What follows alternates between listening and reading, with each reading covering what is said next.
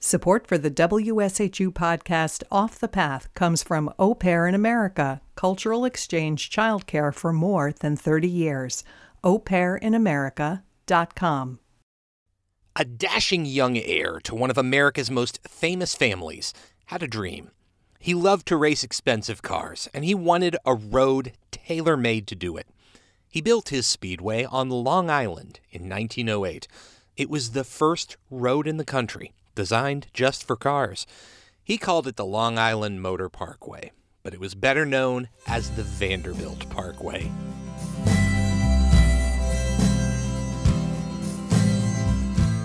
This is Off the Path from WSHU Public Radio. I'm Davis Donovan, and I was surprised to learn how long auto racing has been around. The first auto races go back to the turn of the 20th century. Henry Ford hadn't made his famously affordable Model T yet, so you had to have a lot of money to own one. William K. Vanderbilt II had a lot of money. He was an heir to what at the time was one of the biggest family fortunes in America. Photos show a handsome, stylish young guy with dandied-up hair and a mustache. William was in his 20s when he got into racing. He was fascinated by the automobile. Remember, this is a brand new toy for people, especially if you were rich. Howard Kroplik is an expert on William Vanderbilt's life and work. He says cars back then were pretty dangerous. Fairly flimsy and on very thin wheels, and they would break down. But he enjoyed the excitement of racing. Vanderbilt and his friends raced on the streets of Newport, Rhode Island, where his family built huge summer mansions. The city of Newport objected to these rich people driving down the main street, racing each other. So they resorted to racing at a horse track. These were the first big races that Vanderbilt participated in. He had the most expensive cars, and he usually won all his races, including one of the first racing events to be held in Daytona, Florida, later a town synonymous with racing. Williams set a land speed record, 92 miles per hour, behind the wheel of his beloved Mercedes in 1904. It was the highlight of his racing career. He showed up on major newspapers. Most of the automobile trade magazines said this is a real pioneer here in racing. That year, William decided to hold his own race on Long Island. The first annual Vanderbilt Cup ran for 30 miles, down dusty city lanes and winding country paths, roads built for foot traffic and horse-drawn carriages.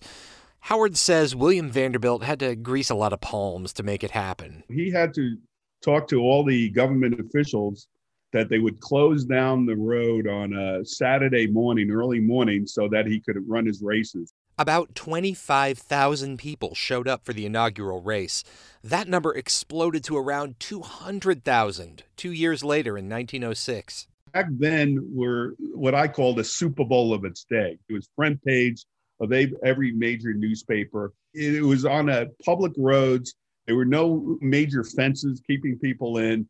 And invariably, people would jump in front of on the road to see where the cars were coming. And invariably, people would get hit by a car. The worst such accident happened at the 1906 race, when a spectator was hit by a car thrown 15 feet in the air and died. It was a tragedy and a public relations disaster for Vanderbilt and his team. They said never again will they use public roads for the Vanderbilt Cup races. It could have been the end of the road race, if not for William Vanderbilt's money. He decided to build his own road from Queens to Suffolk County's Lake Ronkonkoma, with hardly any restrictions and where he could eventually hold his races. That's the making of the first road built specifically for the automobile, the Long Island Motor Parkway. Or its inevitable name, the Vanderbilt Parkway. It wasn't just for race cars. It was for everyone, as long as he could pay the toll to get on the road. Vanderbilt announced his parkway to the public with a wordy, grandiose speech by his head engineer. It's so over the top, I asked our news director, Terry Sheridan, to read it at the site of where the road used to be in Queens. Long Island, like the empire of ancient Rome, is to have its Appian Way, a great wide-stretching parkway lined by miles of sea and sound coast, by numerous spring-fed lakes, by ancient hills and waving trees, and beautiful vistas of wood and water. Seriously, the transcript goes on like this for pages. It's wild. This new Appian Way must, ere it is 2 years old, become a veritable white way, rivaling Broadway. Names now but scarcely known will be on the tongue of every user of this great parkway. Pronounce them and see how deliciously they roll from the tongue. Ronkonkoma, Shinnecock, Aquabog. Thank their indigenous namesakes for that. We've linked to the whole speech on our website. At one point, a bold goal is set for William Vanderbilt's road. Speed, unrestricted, save that necessary to ensure the safety of all users, will be permitted and urged. Police traps will be but a memory. The no cops, no speed limit idea obviously didn't catch on with other roads. But Howard Kroplik says the designers who built the parkway pioneered a lot of features we still see in highways today. They had bank curves, they had guardrails. It was one of the first major roads to have bridges over the major intersections and railroad tracks. It was the first concrete road used for automobiles as well. And they moved the Vanderbilt Cup race there in 1908. As many as 300,000 people attended. That still stands as one of the biggest sporting events in history. But they still had trouble with people going onto the course, even on the Motor Parkway. And the cars were still really dangerous. It's kind of like having a giant engine in the front on a wooden chassis with wooden spokes, no seat belts, giant engine in the front. You feel when you're driving it, you're going about twice as fast as you actually are. Obviously, there's no windshield in the front. One car flew over a stone bridge and crashed on the ground below.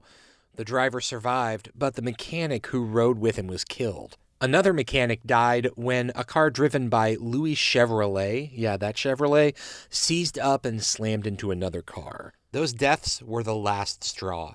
The New York State Legislature that year banned racing on any roads other than self-contained racetracks. 1910 was the last Vanderbilt Cup race on Long Island. In the end, there were only 6 races on Long Island. Vanderbilt operated the Long Island Motor Parkway as a toll road until 1938. Then he gave it to the Nassau and Suffolk County governments in lieu of back taxes. Howard Kroplik says Vanderbilt told the New York Times he was proud of the parkway. He says, but everything that we aimed for, we accomplished. We really did help build the American automobile industry, and we really did improve the quality and the need for good roads in the future. The parkway became obsolete by the 1920s. Robert Moses and others built bigger and better roads through Long Island. Today, only a few segments of it remain, including one in Queens. You can still race on it, but only if you're on a bicycle.